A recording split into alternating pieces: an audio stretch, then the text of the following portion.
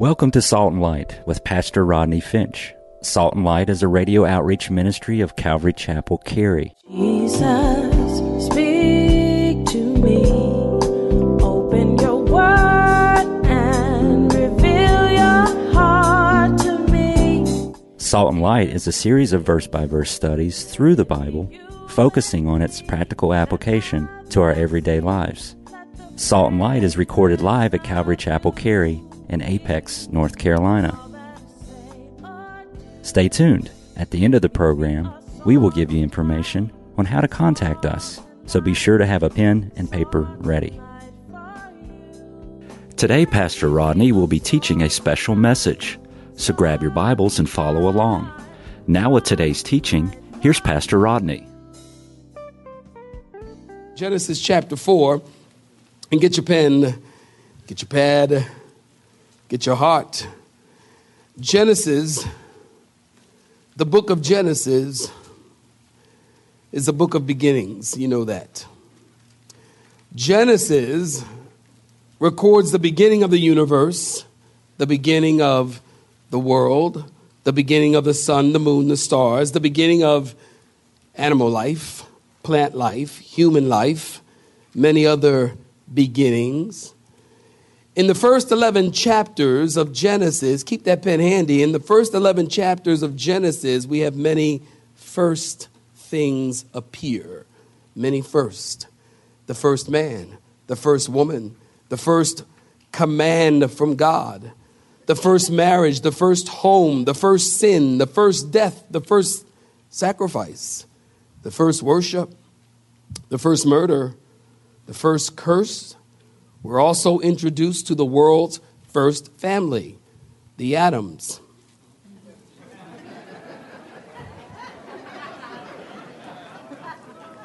They don't have a last name.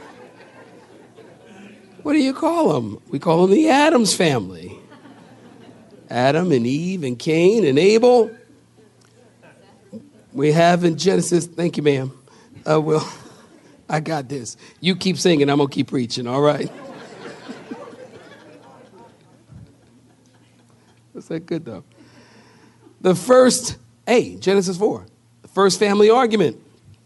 And notice, you want to note this, and we'll read it in a second, but the first family argument is in the context of worship. So Genesis chapter 4, the story is a story, listen to me closely, of Cain and God. You know, so often I think, and if you know the story at all, then you are familiar with the two brothers, Cain and Abel. And oftentimes we think that the story is about Cain who killed Abel, Cain whose sacrifice was not accepted, and Abel's whose sacrifice was accepted, and Cain, killed Abel. And we think that's the seed, the center, the core, the focus of the story. Well, that's not quite true. It is a story, but it's not quite true. The focus, the seed, the center of the story has to do with Cain and God. Cain is mentioned, and I'll leave you to do your homework here. Cain is mentioned 3 times in the Bible, and all negative. There are many things that we can learn from Cain, and here's where I want you to take your pen, or maybe even take your phone and take a snap. We'll talk about 3 points this morning regarding Cain's life and his heart. Number 1, Cain is characterized by an unbelieving heart. Write that down. An unbelieving heart, and we'll find that in verses 1 through 4. And then we'll see that Cain is characterized by an unrepentant heart in verses 5 through 7. And then finally, real simple outline this morning, Cain, his life is characterized by an ungodly heart in verses 8 through technically 15. Cain's life is characterized, number 1, we'll talk about an unbelieving heart, verses 1 through 4. Cain is characterized by an unrepentant heart in verses 5 through 7. And then finally, we'll talk about his life is characterized by an ungodly heart in verses 8 to the conclusion of our text. This morning, we'll pick up Genesis. That being said, in Genesis chapter 4, and we're looking at verse 1. Saints, Genesis chapter 4, if you're looking at verse 1, say a hearty amen. Now Adam knew Eve, his wife, and she conceived, and she bore who, saints? And said, I have acquired a man from the Lord. And then she bore again, and this time his brother Abel. Now Abel was a keeper of the sheep, but Cain was a tiller of the ground. And in the process of time, it came to pass that Cain brought an offering of the fruit of the ground to the Lord, and Abel also brought the firstborn of his flock and of their fat. And the Lord respected Abel and his offering, but he did not, are you looking at verse 5? Respect Cain and his offering. And Cain was very angry, and his countenance, demeanor fell. And so the Lord said to Cain, why are you angry? And why has your countenance fallen? If you do well, will you not be accepted? And if you do not do well, sin lies at the door, and its desire is for you, but you shall rule over it. And Cain talked with Abel, his brother, in verse 8, and it came to pass, when they were in the field, that Cain rose up against his brother, and he killed him. And then the Lord said to Cain, where is Abel your brother? And he said, I do not know. Am I my brother's keeper? Smarty pants. And he said, what have you done? The voice of your brother blood cries to me from the ground. And so now you are cursed from the earth, which has opened up its mouth to receive your brother's blood from your hand. And when you till the ground, Cain, it shall no longer yield its strength to you. A fugitive, a vagabond, you shall be on the earth. And Cain said to the Lord, my punishment is greater than I can bear. Surely you have driven me out this day from the face of the ground. I shall be hidden from your face. I shall be a fugitive and a vagabond on the earth. And it will happen that anyone who finds me, Cain said, will kill me. And the Lord said to him, therefore, whoever kills Cain, vengeance shall be taken upon him sevenfold. And the Lord set a mark on Cain, lest anyone finding him should kill him. Saints, stop right there. Give me your attention. Let's back up a bit, just a bit. In the previous chapter of Genesis, we have the story, of Adam and Eve who sinned in the garden, and they were cast out by the Lord. And God, God, he placed an angel with a flaming sword at the entrance of Eden to keep them from re-entering the garden and to keep them from eating of the tree of life. And that was a blessing. That was God's grace toward them. Because if they had re-entered the Garden of Eden are you listening to me this morning? If they had re-entered into the Garden of Eden, into that very sinful state, that fallen nature, that fallen state, and they would have eaten of the tree of life, they would have lived that way forever. So God, as we all know, is a God of grace and a God of mercy. So he sets that angel there at the entrance for them to keep out. Adam and Eve, driven out of the garden. Everything was perfect for them in the garden. They had a great life. They were working hard to till the ground, and all hope seemed gone. Well, chapter 4, Eve gets pregnant. And like all mommies, she's excited. I think sometimes we look at the Bible people and we think they were different than us, or they had different feelings than us, or sometimes they were more holy than us. I look at the Bible and I try to read it this way, that these were real people with real feelings. So mommy gets pregnant, baby starts kicking, she's excited. Baby might even stick, you ever see when a baby sticks the foot out the stomach and you can see the imprint on the stomach? That's kind of creepy. And it's cute, but it's creepy cute. The footprint is sticking out. Dad comes over, the little baby probably kisses the mommy's stomach. Eve has the baby. First woman to experience, talking about first woman to experience childbirth. First woman to experience the joy of holding a newborn in her arms. First woman to probably have postpartum blues.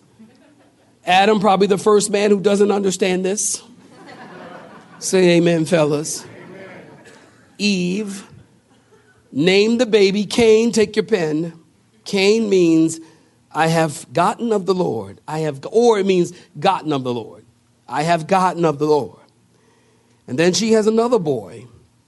His name is Abel, whose name means vapor or perishable. Probably because his life was cut short. Vapor or perishable. Cain, we know, was a farmer like his dad. Abel was a shepherd. It's very possible, saints, listen, that Cain and Abel were twins. It's very possible. Verse 2 tells us that, look at it in your Bibles, that Eve gave birth again to Cain's brother Abel. Notice there's no mention of a second conception. Are y'all following me? So they could be twins. Either way, it doesn't matter. What matters is mom and dad were sad over their sons not getting along. And I'm sure, listen, that Adam and Eve, talking about first, Adam and Eve were the first evangelists. How so? Because I'm confident that Adam and Eve sat their boys down and told them how to come to God. They sat their boys down and told them how to worship God. They told their sons how to walk with God and how to stay in fellowship with God. They told them, boys, listen to us, mom and dad. When we sinned, God killed an animal to provide covering for our nakedness. They told them that. They had to tell them, their mom and dad. And you got to wonder how many times Adam got the boys on their knees and showed them how to worship, and how many times Eve warned them about listening to God and disobedience and listen to God versus listening to the devil. How many times? Point number 1 in our outline. Cain's life is characterized by an unbelieving heart in verses 1 through 5. We just read it. Saints, look, peruse with me in those verses. In verses 3 and 4, Cain and Abel, they come before God and they make an offering. The Lord respected Abel's offering, but did not respect Cain's offering. This word respect literally means to look upon with approval. Cain brought an offering of the fruit of the ground. Abel bought of the firstlings of his flock and of the fat. The Lord did not approve Cain's offering, but approved of Abel's offering. Now there is lots, listen to me, let me have your attention, look at me. There is a lot of discussion. I have read a lot over the last couple of 2 days on why did God receive Abel's offering but did not receive Cain's offering. And there's a lot of discussion, a lot of speculation. I'll say speculation because, to be quite honest, with Calvary Chapel Cary and those of you joining us Facebook Live, to be quite honest, nobody really knows. Nowhere in the Bible, not one verse in the Bible, does it tell us God received Abel's offering because of this. Nowhere. So we don't know. So when we don't know something in the Bible, first of all, there's many things in the Bible that we do not know. Okay? And a lot of folk act like, well, if you can't explain it, it must be a problem. If you can't explain it, then God must have, something's wrong with the scriptures. People go all that. Let me tell you something. There's a lot of things in the Bible we don't know. And the Bible tells us, as a matter of fact, Pastor, the secret things belong to the Lord. Deuteronomy 29:29. So the very fact that many things in the Bible we do not know is the very reason why we worship God, because God is above us. He is not like you. And you cannot know everything about such an infinite. I'm going to wait while you clap your hands there. I'm going to wait. You can't know everything about such a great, awesome God. And if you knew everything, then you should be God. Y'all say amen. But you're not. So there's many things we don't know. And this, my peoples, is another thing that we don't know. Exactly why. What we do then is we conclude or we reduce down to, or we take the whole of the scriptures and put it together and come up with what we believe God might be saying. Everyone has their position, their opinions. I have mine. And here is why I believe that God received Abel's offering and not Cain's. Because throughout the Bible, saints, listen, all the way through the Bible, the acceptable sacrifice was always blood. Stay with me. The acceptable sacrifice was always blood. From Genesis through Revelation, God's method for cleansing sin has always been the same. The blood of the innocent for the guilty. Write that down. The blood of the innocent for the guilty. The blood of the innocent sacrifice to cleanse the sinner. Okay, here you go. Genesis 3:21. God made cloth of animal skins, remember, for their covering, to cover their nakedness. Just the previous chapter. Exodus chapter 12. We know that during the Passover that God told the people to take the blood of the lamb, are you listening to me, and put it on the doorpost, look at me, and put it on the doorpost and on the lintel, which is the form of a cross. And when the angel of death passes by that house and he sees the blood, he sees the cross, he will pass over. Thus we have Passover, blood. Leviticus 16.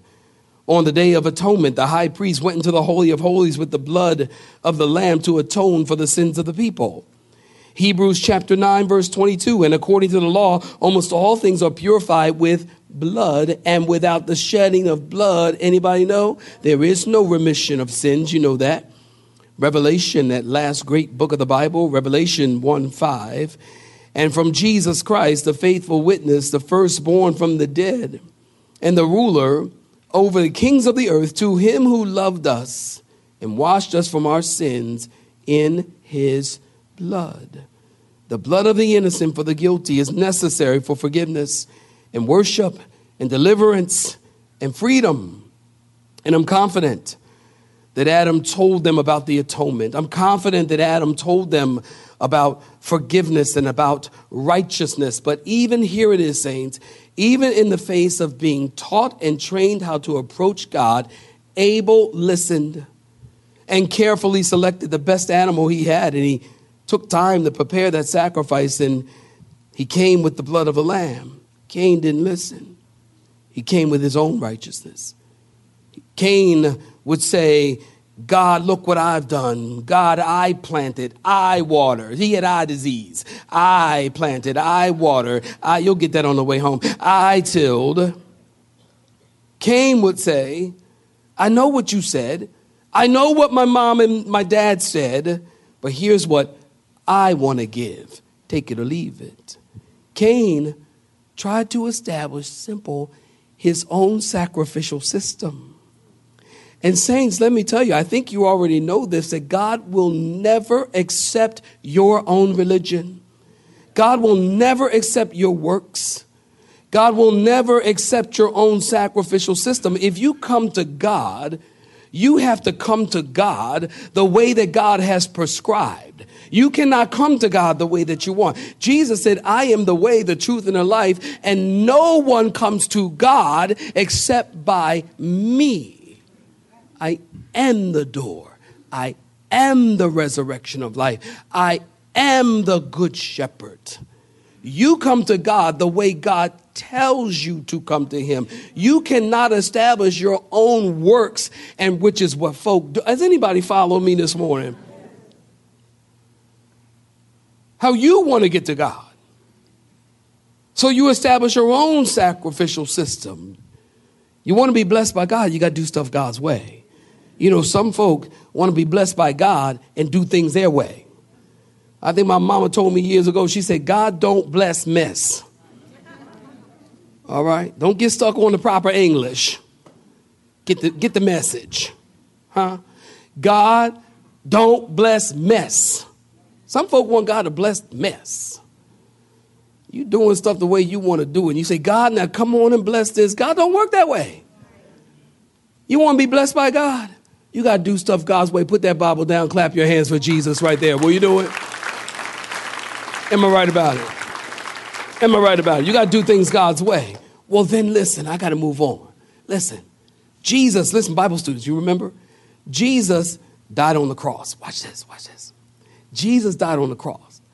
The Bible teaches us when Jesus died on the cross, the veil of the temple was torn from top to bottom. You remember last week we talked about the temple and we talked about the holy place, and beyond the holy place is the most holy place. And what separates the holy place from the most holy place is a veil. This veil is 18 inches thick. It's beautiful. It's purple with gold, angel threaded, real gold thread, angel images on it. It was beautiful. And beyond that veil, in the most holy place, was the visible presence of God, or the Shekinah glory of God, or the glory cloud. So when Jesus died on the cross, the Bible says that that veil that is 18 inches thick tore from top to bottom. Why not bottom to top? Because, look, it's easy to tear something. Take a piece of fabric, you tear it, you can rip it like that, and it tears from bottom to top. But this veil, this fabric, tore from top to bottom. What's that say? It says that God is reaching down to man. Because to tear it from bottom up means man in his own sacrificial system, his own works, is trying to reach God with his own effort. But being torn from top to bottom says God is now opening a way for all men to come into the presence of God. Like the high priest. Okay, I'll wait. To like the high priest who would go in once a year on the day of Yom Kippur, the day of atonement, he would go in and he would take the blood of a lamb and offer it upon the mercy seat. One time a year, when the veil was torn, Jesus died on the cross. That veil said all access. That veil said everybody can come. And then Hebrews told us, let us boldly come to the throne of grace that we might receive grace and mercy and help in a time of need. So now we don't have to wait. Now we can come into the presence of God. No more sacrifices. No more religious rituals. No more blood of the lamb year after year. If you believe in Jesus, you can come anytime. Now watch this. So the veil tears from top to bottom. And history tells us, Josephus, by the way, tells us, Josephus was not a Christian. And Josephus tells us that when the veil of the temple was torn, some guys went back into the temple area and tried to sew the veil back up. And isn't that just like some people? Isn't it? Watch this. God tears down that which is keeping you from him, and man, Christian folk, religious, I ain't talking about nobody here, I'm just talking, okay? Religious folk want to sew up the veil. They want to get out their needle and their thread and their thimble. I like that word, thimble. And they want to go sew up the veil and make it difficult for people to come to Jesus. How do they do that? How folks sewing up the veil, Pastor? How they doing it? By putting religious trips on people. By telling people that you got to do this in order to come to God. You got to do this and you got to do that. You got to wear this. I remember when we first started going, sweetie, when we started going to church. When I started going to church, you were already going to church. You're already a Christian. She's so lovely. So godly. But we started going to church, and I remember you had to wear a suit every single Sunday. Anybody know what I'm talking about? Let me tell you something. Come to church with some jeans on and see what happened. Come to church with some jeans on and see what happened. Come to church, ladies, y'all know this, wearing the wrong thing, see what happened.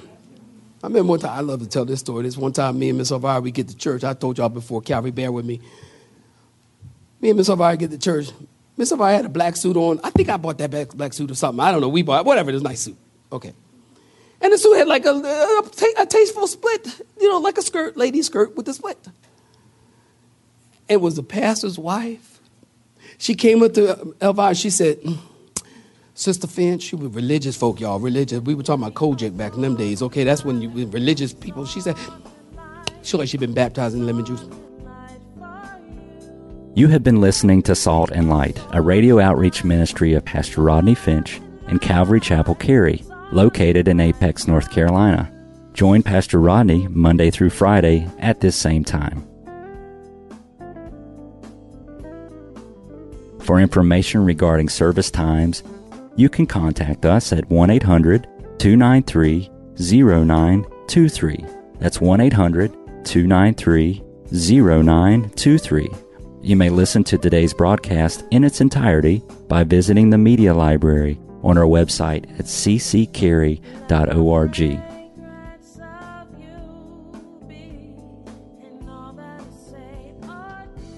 We would like to thank you for tuning in to Salt and Light and pray that you have been blessed. Until next time, may you be salt and light.